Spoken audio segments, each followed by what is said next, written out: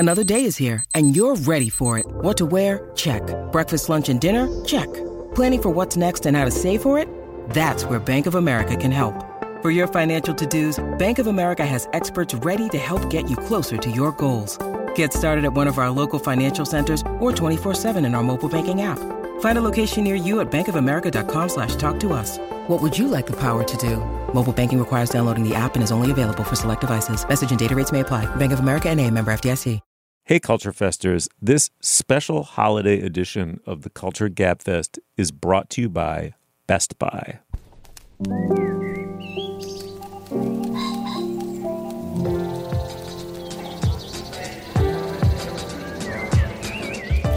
I'm Stephen Metcalf, and this is the Slate Culture Gabfest. Is Spirited a holiday triumph or a tap dancing disaster edition? It's Wednesday, December 7th, 2022. On today's show, Spirited is yet the latest adaptation of the Dickens classic, A Christmas Carol. This one's an Apple TV Plus musical comedy extravaganza. It stars Ryan Reynolds and Will Ferrell. And then the comedian Matt Rogers stars in Have You Heard of Christmas?, his own Christmas special. It's a blend of original songs, sketches, monologues taken together. They queer the F out of the genre. It's terrific. It's on Showtime. And finally, Bane or Fun Bibelo, holiday cards. We will discuss. Julia Turner, I bet you have all kinds of thoughts on holiday card sending. I can't wait to hear them. But first, how are you doing? I'm doing well. Happy to be here. Yeah, thank you so much. Yeah, you too. I should say that you are the deputy managing editor of the LA Times, for those who don't know. And Dana Stevens, you are the film critic for Slate. Indeed, I am. And my cherished colleague. How are you doing? Very well, thank you. Yeah, good. Shall we make a show? Let us do so. Okay, let's dial back to 1843. Do we think that Charles Dickens knew his creations would end up such unkillable archetypes? Dana Stevens, yes or no? You know, it's crazy. We were just talking about Christmas Carol last week, about Dickens' A Christmas Carol in our Plus segment, not realizing that we would be talking about yet another incarnation, a ghostly revival of it again this year. Holy IP, right? This is the grail. You can create IP in 1843, and in 2022, you've got $1 trillion company.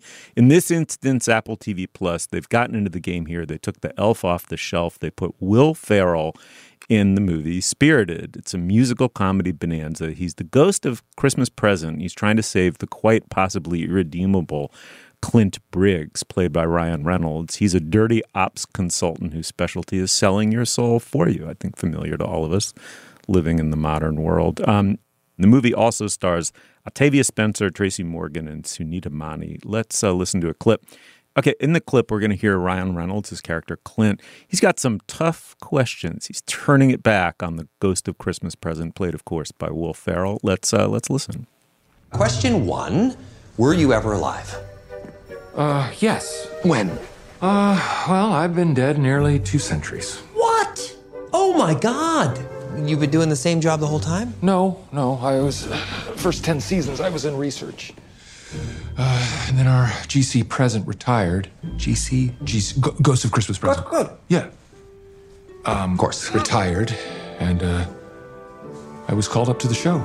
Oh my God. You know, that first save? Incredible rush. Huge. Felt like I was really making a difference. Was making a difference. But you're not anymore? Okay, you know what? I've answered your 3 questions. Wait, you just answered my 4th. Why do you feel like you're not making a difference anymore? What the hell is wrong with you? Me? I have never once had to put up with this level of bullshit from a perp. All right. Dana, let me start with you, the film critic. This is I've read a $75 million spectacle. It's not a cheap, throwaway Hallmark TV movie. No disrespect. It's quite the production. It comes with some twists, some degree of originality, right? The ghosts who might save our souls, on the one hand, have been kind of corporatized into a business almost. And the second is that many of them, or some of them, they long to be mortal again. They played with the theme. They varied the theme here at least a little bit. What'd you make of this movie? Yeah, this is some very elaborate world building around the Christmas Carol that Yes. overlays it with what I think of as the sort of bureaucratic afterlife tradition, right? Which you see in Beetlejuice and Nice, yeah. Heaven Can Wait. I mean, there's a long history of movies that look at the afterlife as this kind of a corporation, right? Where the angels are sort of like minding the earth. And so I guess that's the idea. And without giving any of the twists away, it turns out, as we hear in that clip, that you can cycle in and out of these jobs of ghosts of Christmas present. So Farrell's character is both an agent in that bureaucratic afterlife and someone who used to be alive on Earth. And we learn who he was and how he became who he became in heaven, or wherever you want to call the place he is, over the course of this movie. And then, of course, Ryan Reynolds is basically playing the Grinch, the bad guy, the kind of corporate raider guy who has to be taught the error of his ways. Scrooge. Yeah, he's Scrooge, basically. Yeah. But I'm just saying there's a whole complex world behind him, which is not really necessary to completely understand or pay attention to enjoy this movie. I mean, I would say that your enjoyment of Spirited will entirely hinge on how you feel about Pasek and Paul, the songwriting team that wrote these songs, who are also the songwriters behind The Greatest Showman, behind Dear Evan Hansen on Broadway, behind La La Land. And I know that there are people who have a great deal of Scrooge-like hatred in their hearts toward Pasek and Paul and think that they're sort of a very weak ripoff of a classic Tin Pan Alley-style songwriting team. I happen to be fans of all three of those properties, at least musically. I don't think The Greatest Showman hangs together as a musical, but it has a few great songs in it. And even though the songs in this are pretty lackluster and none of them are going to send you out tapping your toes, there's a sweet kind of movie stars do karaoke quality that put me in mind of a movie like Mamma Mia, right? Where somebody who can't necessarily sing nonetheless puts over a not necessarily that great rendition of a song. But no, I've gotta make more of a difference here. There's so much left to do with all the trolls and a-holes out there. Well, am I doing the world a world of good? And have I given it my all? I can point to so many problems with it. But in the end, it kind of won me over. Oh, man. I think Dana just refined my sense of why I hated this, not to preview my feelings. But Julia, that makes me very curious to know where you're going to land. Ooh, I'm excited to get to your hatred, Steve. My response to this movie was 100% grading on a curve. Like, I was looking at it in the year after the musical officially was killed once and for all because of the terrible box office for West Side Story and In the Heights and all, like the notion of Hollywood spending $75 million to get a bunch of extras to like dance unendingly, enthusiastically, Busby Berkeley-ishly behind Will Ferrell and Ryan Reynolds while they gamely attempt to croon and, put on their best Gene Kelly's, which aren't that good, but are sort of charming for the gusto that they bring to it. Kind of won me over, and the brio that they bring to the world building, the robust cast of characters, the amusing acting and casting choices for Christmas Past and Christmas Yet to Come. Octavia Spencer has a wonderful bit role in which she gets to play a romantic lead, which I love the way they cast her here. There's just so much that's winning about it and so much that's unexpected. There's an entire set piece that posits that the term good afternoon was a woeful insult in Victorian London and has like little smut-faced dervishes like popping out of drain pipes to shout good afternoon. Like, I was charmed. But then it went on about 45 minutes too long. And I think as charming as the casting is around Farrell and Reynolds, there's something a little bit unsatisfying about the arc for these two leading men that I want to circle back around to. But I was like, why not? Why not let Ryan Reynolds dance on a conventioneer table? Love it. All right, Steve, unleash the hate. Sure, but let me start with a couple of things I admired about it. Not loved, but admired. The first is that there's actually something hidden in plain sight and very clever at the center of this, which is that what made Scrooge, the original Scrooge, hateful. He was a miser, right? The heyday of gold and the hoarding of and overprizing of gold, the kind of semi-primitive, semi-advanced stage of capitalism, right? It's like mindlessly. I mean, Keynes the economist very famously said, why would you spend your life attempting to collect and amass something and then you bury it? So funnily enough, what I admired about this most of all is, well, the modern equivalent isn't a hoarder, right? If you're trying to make a hyper-capitalist, neoliberal supervillain to go with, or not be the analog, be our analog for the Victorian hoarder, gold hoarder, he is a consultant, right? He's a person of zero loyalties.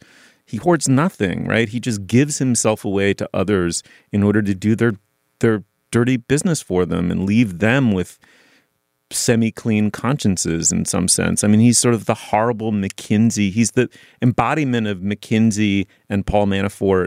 And, you know, I mean, it's the person whose amorality goes to the service of making other people triumph in some way. And everyone walks away clean because, you know, he's just a client server, and the person whose bidding he's doing is, you know, has paid him to do it and then go away. I mean, it is a perfect modern update, postmodern update of this type. I like that a lot. The other thing I liked was, and I don't want to spoil it, but there are these twists that I thought, okay, that's quite clever, right? There's, you know, when you find out the details of Will Ferrell's, you know, The Ghost of Christmas Present's actual mortal life and why he might long to return to a fleshly but ultimately doomed existence. I thought that was actually quite nicely done. In execution, I found this grating in the absolute extreme. I mean, it part of the problem is there was something like legitimately horrifying being shown the original Scrooge, right? Like its power derives from this idea that you've been this revolting human being and all you've done is create misery in the people around you. And here's the thing you don't realize. And this is, I think, what would be most horrifying about watching your own life unfold in stages from a third person point of view.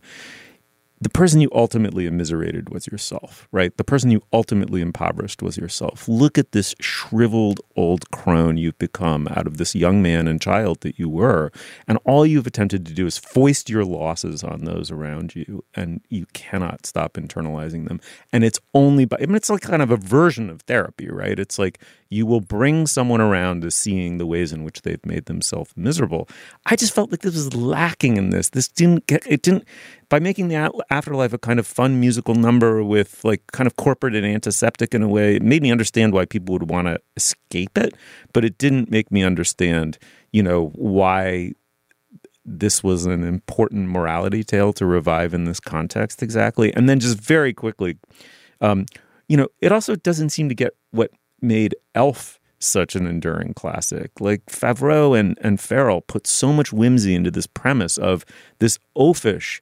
I mean, and that's what Farrell is so good at. He's so unembarrassedly oafish as a performer who thinks he's an elf. And it's just like all of this magic flows forth from that premise, Dana. And here I was like, they're just like, it's forced. That's the word. It's forced. And like forced whimsy at $75 million a pop, not my holiday jam. Yeah, I mean, obviously, Julie talked about grading on a curve. If you're going to compare this to Elf, which is one of the holiday classics of our time, Unkillable. Right? Then you can either sort of say this is riding the coattails of Elf energy, you know, and bringing a little bit of that. If you love Will Ferrell, and how can you not? Or you can say that compared to Elf, this is just a sad shadow of what it could have been. I don't know. Am I just trying too hard and straining too hard to feel the holiday spirit? Like, this is pretty mediocre, but the fact straight away, but on all our behalf, the presence of Will Ferrell to me elevated it to a certain degree. He actually can put over a song, as he has proven in, you know, the Eurovision Song Contest movie and Blades of Glory. Like, there's a side of him that is, officially enough, a kind of musical comedy performer. Totally agree. And I wish that there was a little bit more focus on him. But honestly, Ryan Reynolds is perfect for this kind of role. What you're talking about, the soulless McKinsey consultant, right? I mean, he's got a lot of haters out there, but he is kind of playing on that persona, you know, on his persona as a handy, handsome, plug-in corporate presence in so many Hollywood movies. This does come back to what I was going to try to say about the leading men. I mean, you're right.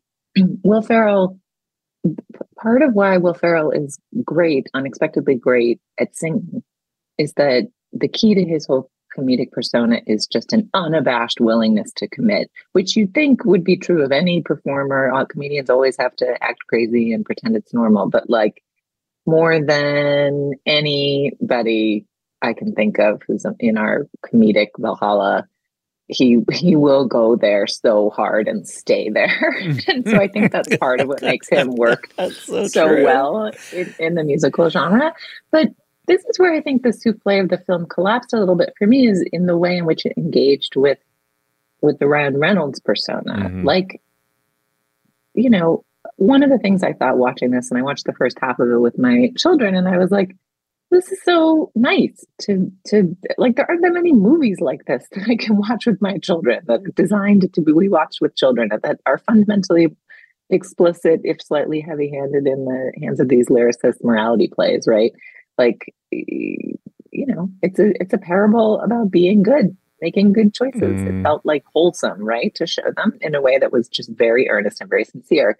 But the Ryan Reynolds persona, which is very McKinsey, which is very glib and slick and glossy, like the structure that the film attempts, which is that you're looking at redemption arcs for both Will Ferrell and for Ryan Reynolds, to me, sort of knocks out the moral point of Scrooged. Like, we spend more time watching Will Ferrell, who's already committed his life to making people be good, recommit to still being good in various ways. And then we kind of slide right past Ryan Reynolds' redemption, which happens so quickly. Sorry, I don't think I'm going to count it as a spoiler that it happens in this movie, guys. I just, fair. Like, you might get jerked around a little bit about whether or when it's going to happen, but guess what? It does. But it happens so glibly. It happens just as glibly as the personas that he plays. And I actually think to fully go full Dickens, you'd have to actually spend more time patiently unlocking that carapace of slick unthinkingness. And so that's what made me feel like this is only mediocre and not headed for the elf pantheon by a long shot. All right. Well, the movie is Spirited. It's on Apple TV Plus streaming. It's also is in movie theaters for about a 1 week window. It might be wrapping up by the time you hear this. But anyway, if you do check it out, as always, we love your feedback and your thoughts. So shoot them to us. All right, let's move on. Apple Card is the perfect cashback rewards credit card. You earn up to 3% daily cash on every purchase every day. That's 3% on all your favorite products at Apple, 2% on all other Apple Card with Apple Pay purchases, and 1% on anything you buy with your titanium Apple Card or virtual card number. Visit apple.co/card calculator to see how much you can earn. Apple Card issued by Goldman Sachs Bank USA, Salt Lake City branch. Subject to credit approval. Terms apply. All right, before we go any further, this is where we discuss business. Dana, what do you have? Stephen, first and most important item of business, we want to remind everyone about our upcoming listener call-in episode. This is our annual tradition around holiday time where we construct a whole episode around your questions about culture, questions about politics, questions about our favorite colors, questions about whatever you want. We pick our favorite questions from your list and we answer them during this special episode, which usually airs the last week of the year or the first week of the new year, depending when we get the questions and when we can all, with our holiday schedules, get together and answer them. So if there's anything that you have been dying to ask me, Steve and Julia, you can call us and leave us a message at 908-977-6807. Once again, that's 908-977-6807. There's a voicemail box at that number where you can tell us our question and maybe we'll play it on the show, or you can email it to us, as always, at culturefest@slate.com. I'm also going to take advantage of this business segment to let Bay Area listeners know, and we talked about this a couple months ago, now it's coming close, that I am coming to Berkeley, to the Pacific Film Archive, which is part of the Berkeley Art Museum, and which is also the place, when I was a grad student at Berkeley, that I got much of my film education, because it's an incredible, incredible theater and cinematic archive and just resource for film lovers.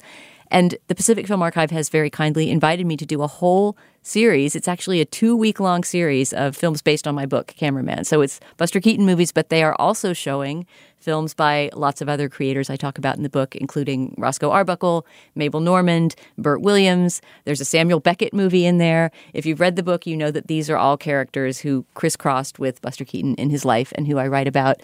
And the PFA is programming a whole series around it. In fact, it's already started, but I myself am going to be there next week introducing 3 of the 7 evenings that they're having around the book and signing books and giving talks and various other things. So we'll put the link on the show page. But if you live somewhere in the San Francisco Bay Area, please come see me in Berkeley next week. That's really cool. There's been a lot of fun stuff that's happened this year, but honestly, this one feels like old home week to me. And I'm just really, really excited that they are so extensively invested in, investigating the films mentioned in the book. And finally, to wrap up our business segment, I'll tell you about today's Slate Plus segment. As you know, we have a whole holiday-themed show this week, so our Slate Plus segment is holiday-themed as well. It was actually me that came up with the idea, I think. I wanted to know, for Steve and Julia, when does the holiday season begin in your mind? When does the holiday spirit, for whatever version of the holidays you celebrate, first descend on you, and what makes that happen? So if you're a Slate Plus member, you can hear that segment at the end of this show. And if you are not, you can sign up at slate.com/cultureplus. When you sign up for Slate Plus, you get ad-free podcasts, you get bonus content like that segment I just described, and lots of other shows have them too. And of course, you get unlimited access to all of the writing on Slate. When you become a Slate Plus member, you will never hit a paywall, and you will be supporting us, our work, and the work of our wonderful colleagues. These memberships are really important for Slate, so please sign up today at slate.com/cultureplus. Once again, that's slate.com/cultureplus. All right, Steve, let's get merry. All right, well, Matt Rogers is a comedian, actor, podcaster, writer, now certainly songster extraordinaire, and Showtime has the very good sense to have given him an hour-long special with which to work his perverse magic into and all over Christmas. Have You Heard of Christmas is a kind of in a cabaret format. It's filmed live at Joe's Pub, but it also has pre-recorded sketches interspersed all over it between original songs and hilariously ditzy but knowing monologues. Nominally, the kind of storyline of the sketches especially is about Matt's attempt to relaunch himself as a pop star with a very Mariah Carey-esque Christmas or holiday hit. But it's really, I think, in the end, a campy and, in its way, soulful meditation on the meaning of the holiday season. Here's a clip that's from the title track, Have You Heard of Christmas?, in which Matt struggles to remember exactly what Christmas is actually about.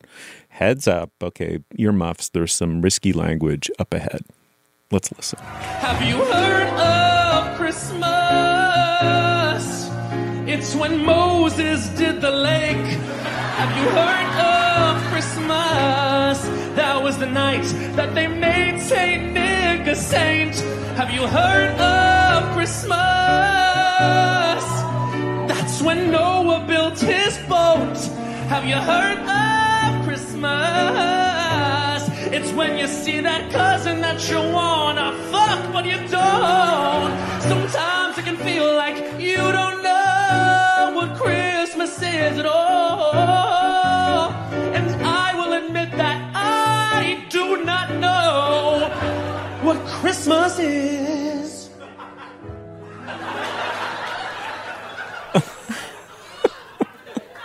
At all.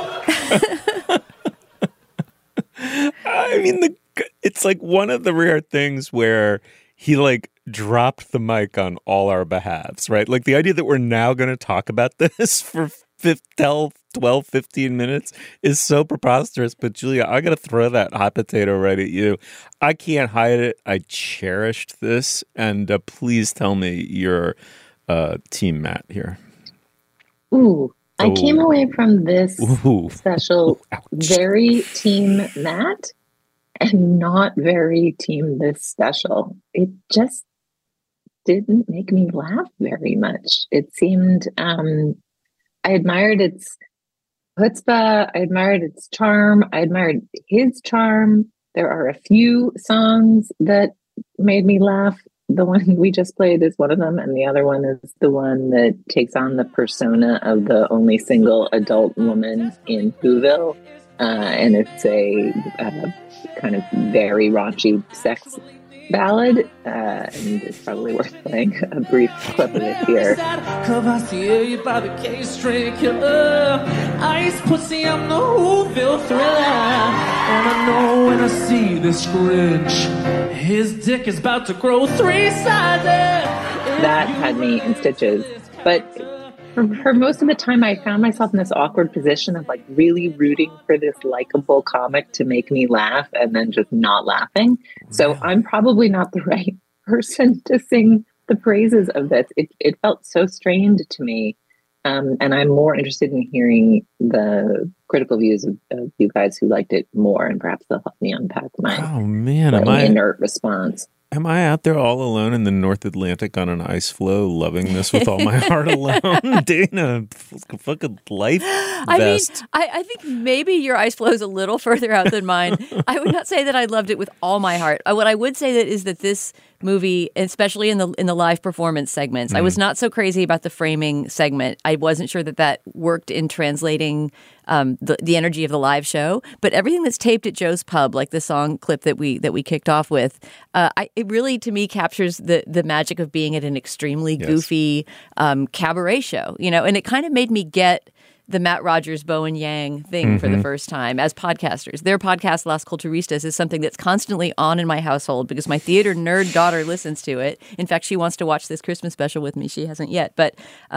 essentially, Matt and Bowen together are these... Bowen makes a small appearance in this, but it's mainly the Matt Rogers show there on stage. And when they're together, the energy is wonderful. It makes me understand why my drama nerd daughter is so plugged into these two snarky gay theater nerd podcasters.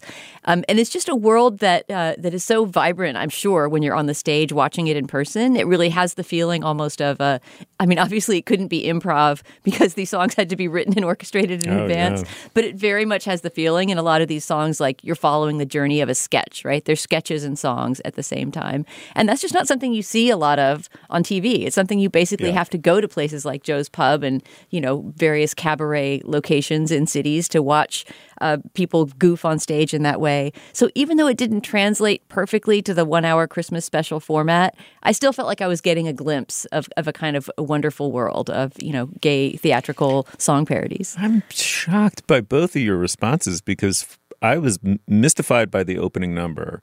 It took me a second to recognize him as the actor in Fire Island, and then the sketches.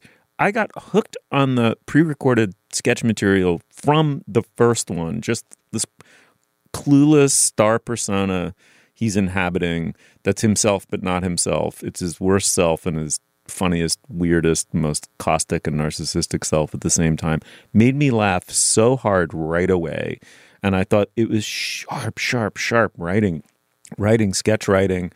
And the preposterous MacGuffin of he's on this quest to relaunch himself as a pop star with no background in music, and wants to start it with the thing you typically do mid or late career, which is a holiday song a la Mariah Carey's All I Want for Christmas, and on and on and on. As you've been made aware over an all-caps email that I sent you all, we're going to be pivoting from comedy and acting to recording artists. I think we can all agree that's going to be a lot easier. He had me laughing, and then I really warmed up to the kind of cabaret live stuff, and I suddenly felt like I was in the room. And here's what I loved about it most, and then I'll bun it back to you. But, the tradition of camp, as I understand it, which may not be at all, but it's sort of inhabiting a thing fully while also sort of standing completely outside it and finding it preposterous. He took that, I thought, to an absolutely extreme direction over the arc of the whole thing, culminating in a song that I really loved, which is both the totally sour undercutting of a tribute to your own parents and a tribute to his parents.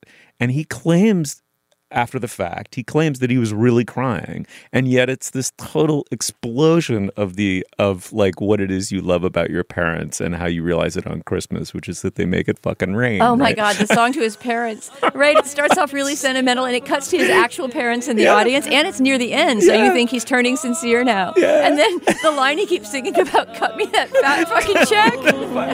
You still make it rain on Christmas. You that fucking check for me. It's so... Julia, come on. Oh, I was rooting for it so much. I wished I was in stitches the whole time. And I was just like, I get what he's doing here. This is a funny idea. Good job having a funny idea. I don't know. I don't know if it was... Julia needs a mug of spiked eggnog in her hand to enjoy this show. Yeah. Maybe. I mean, I would say my main takeaway is that I need to start listening to Las Culturistas. Like, I was like, I want to be more in Matt Rogers' presence, just not when he's doing this. But I will say, one of the things that I admired about it was its approach to describing the emotional landscape of an actual Christmas. Like most Christmas specials are about the fantasy of Christmas, right? They're about twinkling snow and caroling and cookies. And, you know, one of my absolute favorite numbers from a parody Christmas special, which is that a category? I don't know, but I'm sure I've endorsed on the show before. But Stephen Colbert did a kind of faux Christmas special, I don't know, more than a decade ago, in which John Legend swings by in kind of like a Smokey Bear Forest Ranger outfit and sings an incredibly lewd song about the importance of putting nutmeg in your eggnog. Girl, I'm gonna rock you like a cradle. You lick the nutmeg off my ladle.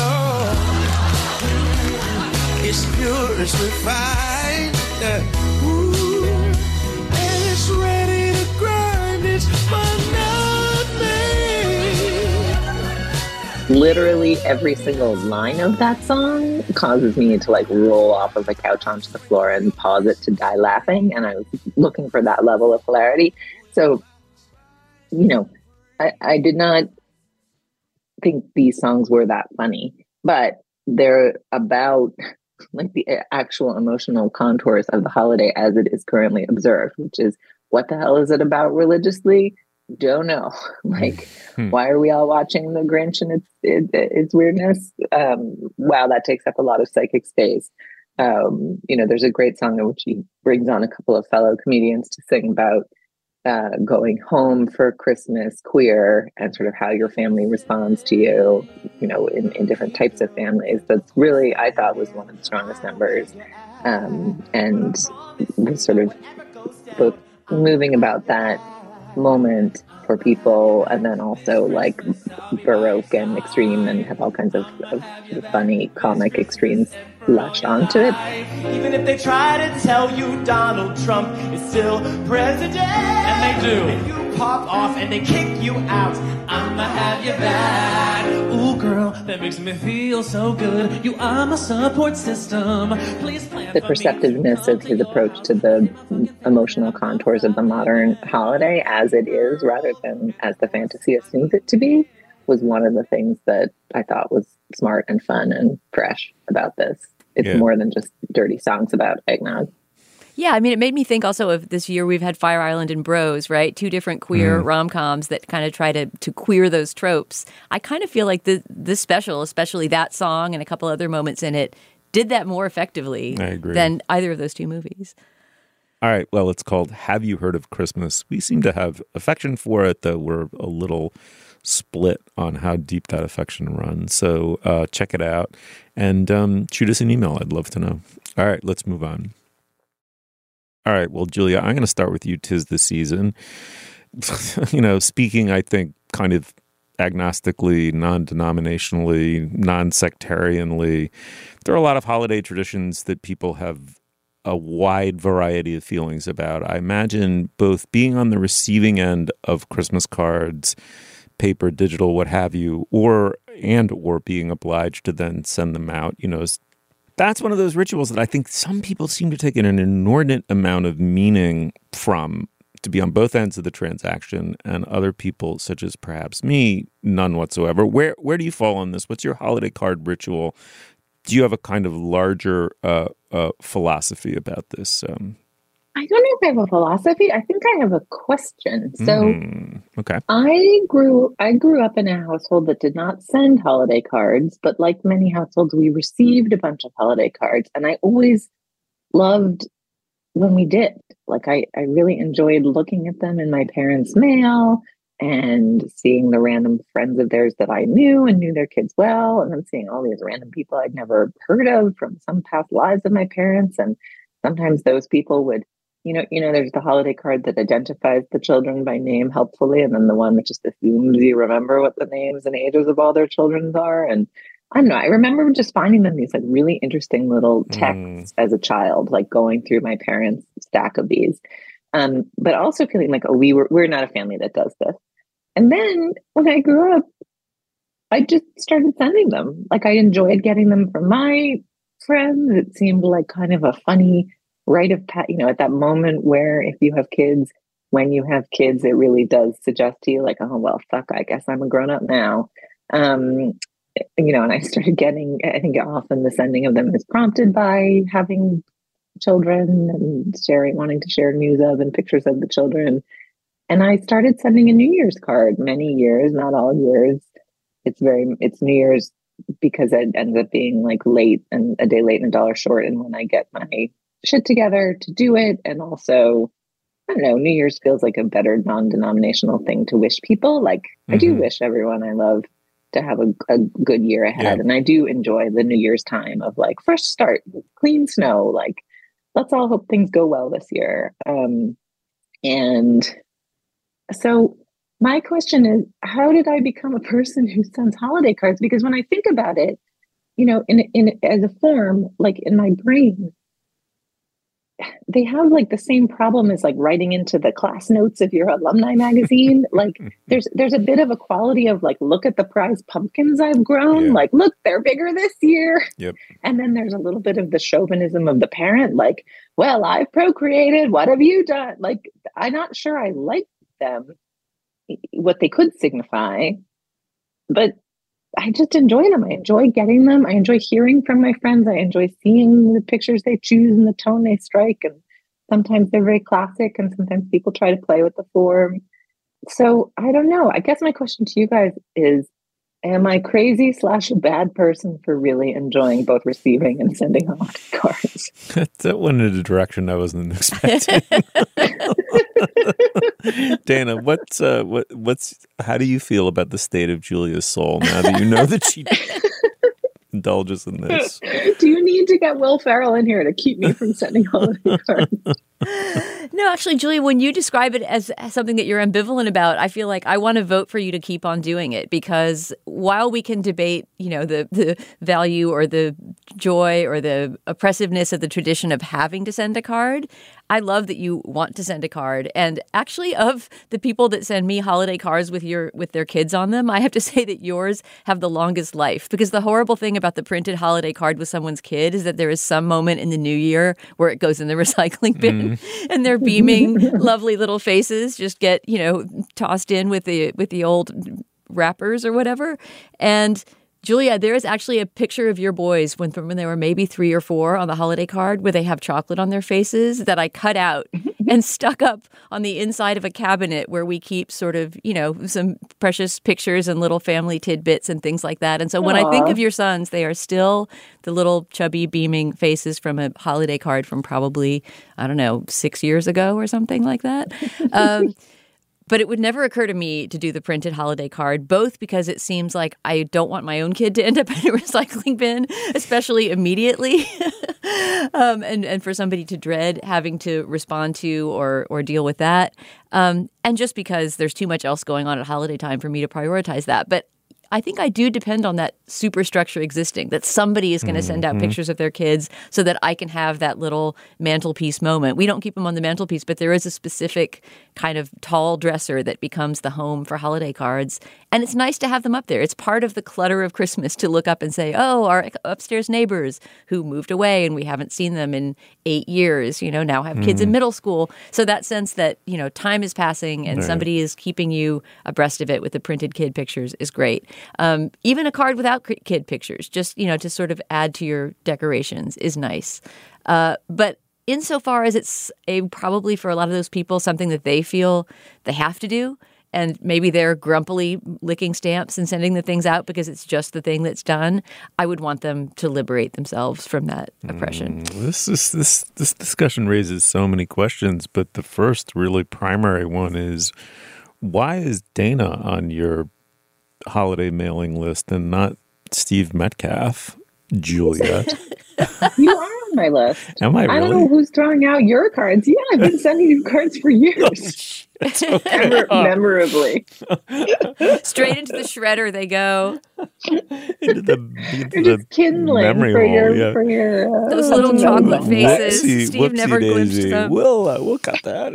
Anyway, so and then the next question is, well, I have to ask, right? Because I'm the person or the family that would never consider doing it, right? So it is interesting to me that, you know, your parents, Julia, being of a certain generation, just didn't, it sounds like didn't even consider doing it or whatever. It was just a non-issue. Of course, we're not going to do it. And that's the way I feel, to a degree that's so unconscious and so automated. I've never examined it. Do you have a sense of why your family didn't, you know, your parents didn't do this? I don't know, 2 working parents. And I will say the technology of sending them is much easier right now. Like you know, I'm all hooked up in Minted and all the addresses are in there and they automatically get printed. And like I bloop the photos over from my iPhone. Like you can get it done with no glue sticks, no tape, no trips to the, like, where would you even go? Like you'd go to the CVS to print your photos. Like, how would you even do one in 1986? It seems like a huge pain in the butt. I mean, I guess another thing that occurs to me is that in the age of like Facebook, and if you've, like me, long since gotten rid of Facebook, like Google stalking or whatever, it's like people don't have, I mean, within reason, people don't have to totally disappear from your ken, as it were. You know, if it's been years and years, you can kind of look. Just by way of a little bit of background. So I grew up in a household where, for better and for worse, right, if something was put in a certain place or existed in a certain place, it was never not in that place, right? It was like an incredibly orderly, changeless environment that I grew up in. And so Christmas was special in the sense that it was a time of also orderly, but kind of change and by the standards of the other 364 days, you know, disarray, creative disarray, and also child-centricness that was also, I mean, my parents were kind of modern Victorians in some respects. And so there was this, you know, way in which it truly was an exceptional day, right? It was just, nothing was like what it was. And the earliest preview of this coming kind of to us hallowed 24 hours was were the arrival of these Christmas cards. And my parents were sort of oddly social in a very old-fashioned sense. People, you know, wide circles of acquaintanceship, relatively well-maintained, even though you don't actually see the people, beyond a much smaller circle or whatever. And so there'd be, and of course my mother sent them too, but they would immediately begin going up on these bookshelves, you know, and the bookshelves were also sort of a piece of the, changelessness and kind of, I don't know, sort of slightly behind a glass case quality of the way my parents lived, in that they were sort of old leather, gilt-lettered editions that were sort of collectible, but not really. I mean, they weren't ultimately super valuable, but they were ye olde and had never been cracked, right? I mean, they weren't exclusively that, but that was a lot of their bookshelves, and then a lot of other books that, you know, hadn't, whatever. I mean, so suddenly, and they knew so many people that these rather extensive built-in shelves in their living room, you know, within a week or two, and with still, 2 or 3 weeks to go before Christmas, and so they had like this pregnant with symbolism. But I guess I was sort of determined, Dana, to create a household that was the total antithetical refutation of everything my parents had done. And that includes rituals like this. So I wonder if I've like deprived my children or something. But do you have like sort of emotionally resonant associations with this, or? Wow, that makes me really glad we talked about this topic, Steve, because that's such a resonant image of your childhood, of the very staid bookshelf suddenly turning into this riot of, sparkly cards and letters. I don't have anything to compare with that. I think that probably Julia and I were talking about this in deciding to do this segment, that she and I come from similar non-religious but vaguely Protestant-y backgrounds and are both married to secular Jews, and we have a similar holiday mishmash happening in our own houses. But Julia's right. It's hard for me to imagine that turning into a tradition that I would want to put forth to others. Right. And maybe that's wrong. Maybe I should be more adult in that way and be creating a tradition for my daughter and for the people that know us out in the outside world so that they, their house, maybe their overly orderly house turns into some sparkly chaos. I don't know. I think I'm both too secular, too lazy, and maybe a little too afraid of seeming like one of those braggy Christmas parents to quite do it. I mean, the worst corollary, and we haven't talked about this yet, but it was the first thing that sprung to mind when we were talking about the tradition of sending out cards. The worst corollary of this tradition to me is the Christmas letter, which we get one of every year. Actually, this would be more of a Hanukkah letter because it's from a Jewish branch of the family. And I'm sure this person doesn't listen to the podcast and they're a distant relative, so I can say it. It is the most status-hungry, kind of prestige-obsessed, full typed page addressed, en masse to groups of people. That's all about like so-and-so finished their medical residency and this person has a cheerleading trophy. And there's nothing at all about sort of like joy and love and humor or any sort of failing that the family might have struggled through. It's just this very sad sort of almost corporate toned, like here's why we're a good family this year. We got one of those every year. And, it's so funny I guess in a way that's an occasion for merriment because we always mock the letter. We did that too. But it's ultimately a very sad tradition. That is true. Okay. You guys are making me come around to like a deep defense of the holiday card. So first of all, do not throw out the Christmas letter with the status hungry bathwater, because my favorite Christmas card every year is from this wonderful family we know who has, it's just a beautiful piece of writing, and it is reflective, and it does talk about failures, and it talks honestly about their growth and their kids' growth and the politics of the world. But it's like a meaningful update of like what is going on in their lives. And I think the thing I enjoy about these letters, or these cards, as you say, Steve, we all know what everybody's doing. Anybody you want to know what they're doing, you poke around on 2 or 3 apps. It's like very hard for someone to disappear. There's like a couple people in my life that I'm like, I wonder where they are. And I like can't immediately like locate where they are if I ever have that feeling, right? It's something about the push of it. It's not a passive receptive, like, yeah, we've all got this huge web. I know you're out there somewhere. It's this push of like, I am here. I know you. I love you on some level in some way. And I want to share with you glad tidings and like a little bit of an update on where I am in the world mentally. I really enjoy it. I like it. I like when it happens. And I do not think of it as an obligation. Like to me, it's all gravy. Like, oh yay, this family sent me one. But I'm not like, where's Dana's Christmas card? Like, well, how come I haven't heard from the Metcalfs this year? It's like, you do you, whatever works for anybody. Yeah, very cool. I would say that was lovely. And can I give you a very quick, if it's all right, portentous Dickensian coda to this discussion? So, sure. Do you want to know what happens when this Christmas card ritual comes up against a father who lives until he's just shy of his 97th birthday? Every year, a few more begin to disappear because he outlives everyone until none arrive, really, like 1 or 2 up there, tacked in the same way that they were when there were 100 or 120 or whatever it was. So it's a haunting way to measure a person's longevity if they've been part of a ritual like that and display it. But anyway, all right. This is one of those ones where when I say it, I always mean it, but I really mean it now. Like, shoot us an email. We'd love to hear whether this is something you do or don't do, and let's keep the dialogue going. All right. Well, now is the moment in our podcast when we endorse Dana. What do you have? All right, so as I mentioned when we talked about the Matt Rogers special, Have You Heard of Christmas? I was not so crazy about the framing device in which he, for the most part, this consists of Matt Rogers sitting around with his team of publicists and consultants about whether they can get Mariah Carey to join the show or not.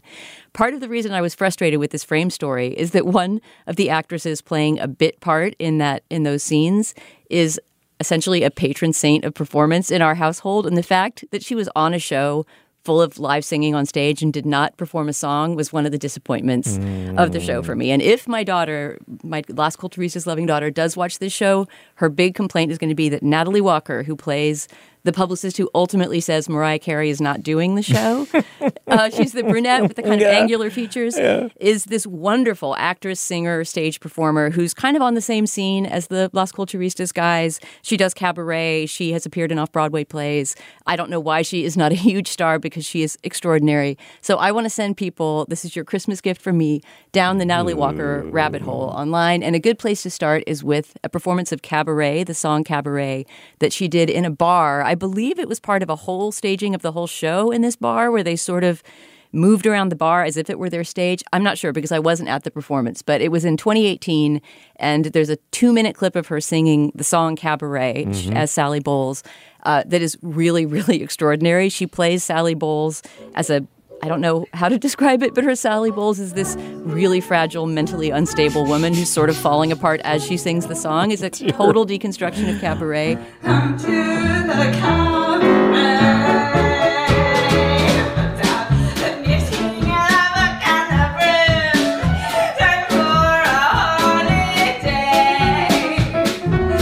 There's only 2 minutes of it online, but it's connected to a lot of other clips. Once you watch that one, you will want to watch more performances, and you can go down the YouTube rabbit hole and find various clips of her singing duets and solos, etc. Anyway, just keep your eye on Natalie Walker and start off with Cabaret. She is so funny in her bit part in the special. Oh my God, but she needed more to do. She is extraordinary. We've seen her a few times now, 3 or 4 times, doing just live solo or duet cabaret shows, and she can hold an entire audience in the palm of her hand. She's an extraordinary performer. Yeah, Julia, what do you have? I have a really exciting announcement for Culture Fest listeners. When I say the phrase mouse architect, what do you guys think? You're the book that drew all of the extraordinary, humanness of Julia Turner to the surface into a hot mic and sent it into a hot mic.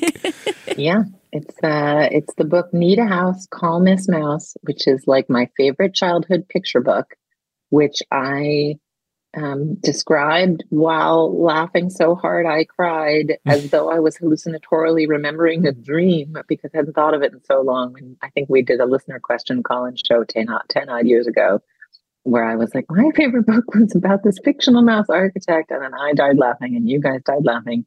And the book was long out of print and copies of it were going on Adlibris for $400. And I found an Australian design writer who'd written an essay about how wonderful the book was, which we, in Design Observer, which we republished in Slate, some of the images.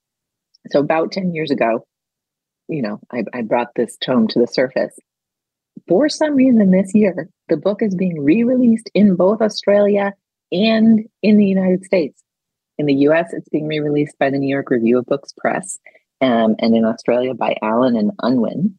And I have a copy of the Australian edition here, which someone sent to me, and it does include a Slate quote on the back, which thankfully is an excerpt from the well-written Design Observer essay and not a sentence of me like laugh snorting into the microphone.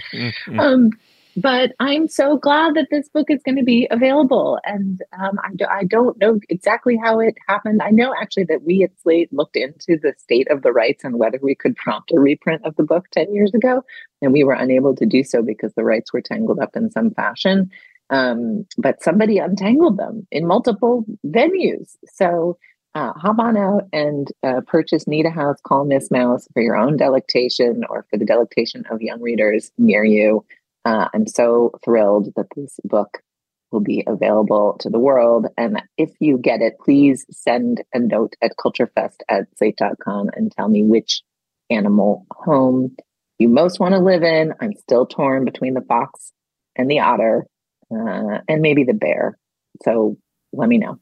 First of all, I'm 100% ordering that book. And secondly, Julia, this is clearly in part your doing. I really believe that you weeping about your memories of this out-of-print children's book on our show, probably a decade ago, had started some butterfly effect that has led to various people looking for it, asking for it, Googling it, and gradually convinced Australian and American publishers to reprint the book again. I second that.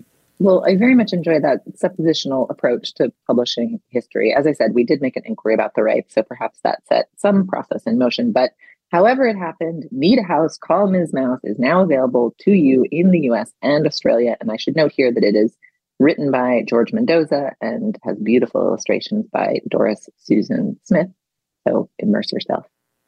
Oh, that's great. Okay, well, this is one of the weirder endorsements I think I've ever dropped, and it's as much about your reaction, both of your reactions, which I'm kind of dying to get in a way.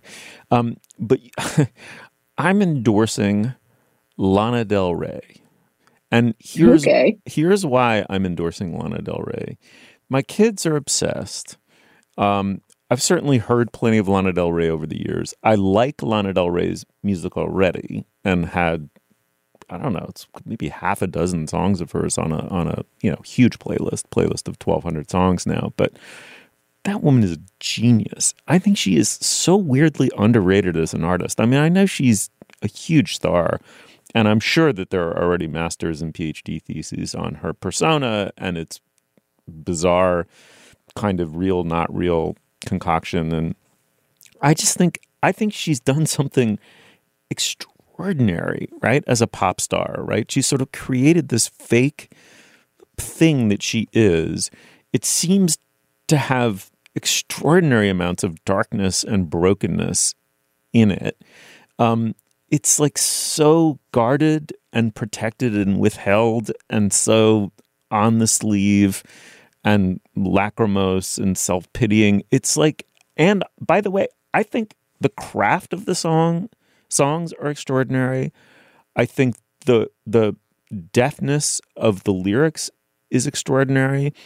And I think she joins a list of artists who manage to get deep, deep, deep into the weird shallows of the American character. I think there's something special happening in her music. I've never seen Dana with that much of a get your shit out of here and away from me. Look at her face. No, I'm just trying to think of the last album of hers that we talked about. It was Norman fucking Rockwell, right? Which is it's a great fucking record. It really is. I don't quite concur. But we did a segment on it already. I just remember finding her songwriting tics in that to be somewhat irritating, and that the piling up of references was sometimes, as I remember, leaning on the greatness of the lyrics that she was paraphrasing rather than her own. It's not, though. That's like this weird bric-a-bracy magpie thing that she's doing in a couple of those songs. I think actually to quite,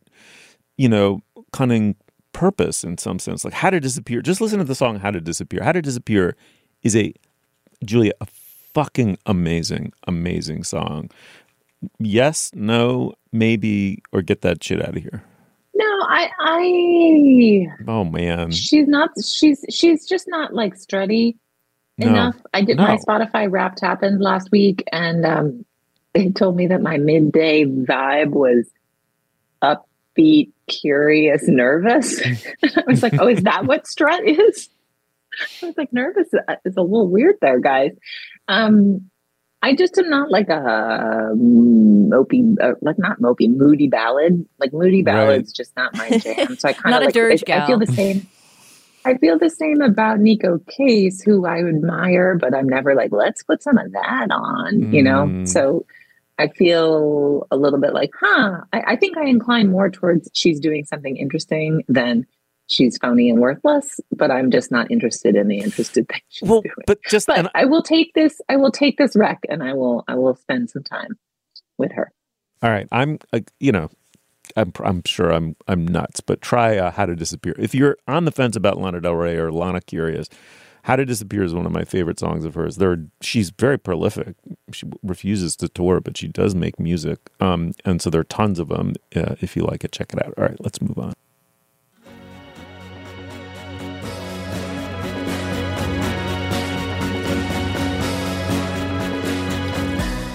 All right. Well, thanks, Julia. Thanks, Steve. Thanks, Dana. That was fun. It was a joy. You'll find links to some of the things we talked about today at our show page. That's slate.com/culturefest, and you can email us at culturefest@slate.com. We love it. Our introductory music is by the composer Nicholas Britell. Our production assistant is Jessica Balderrama.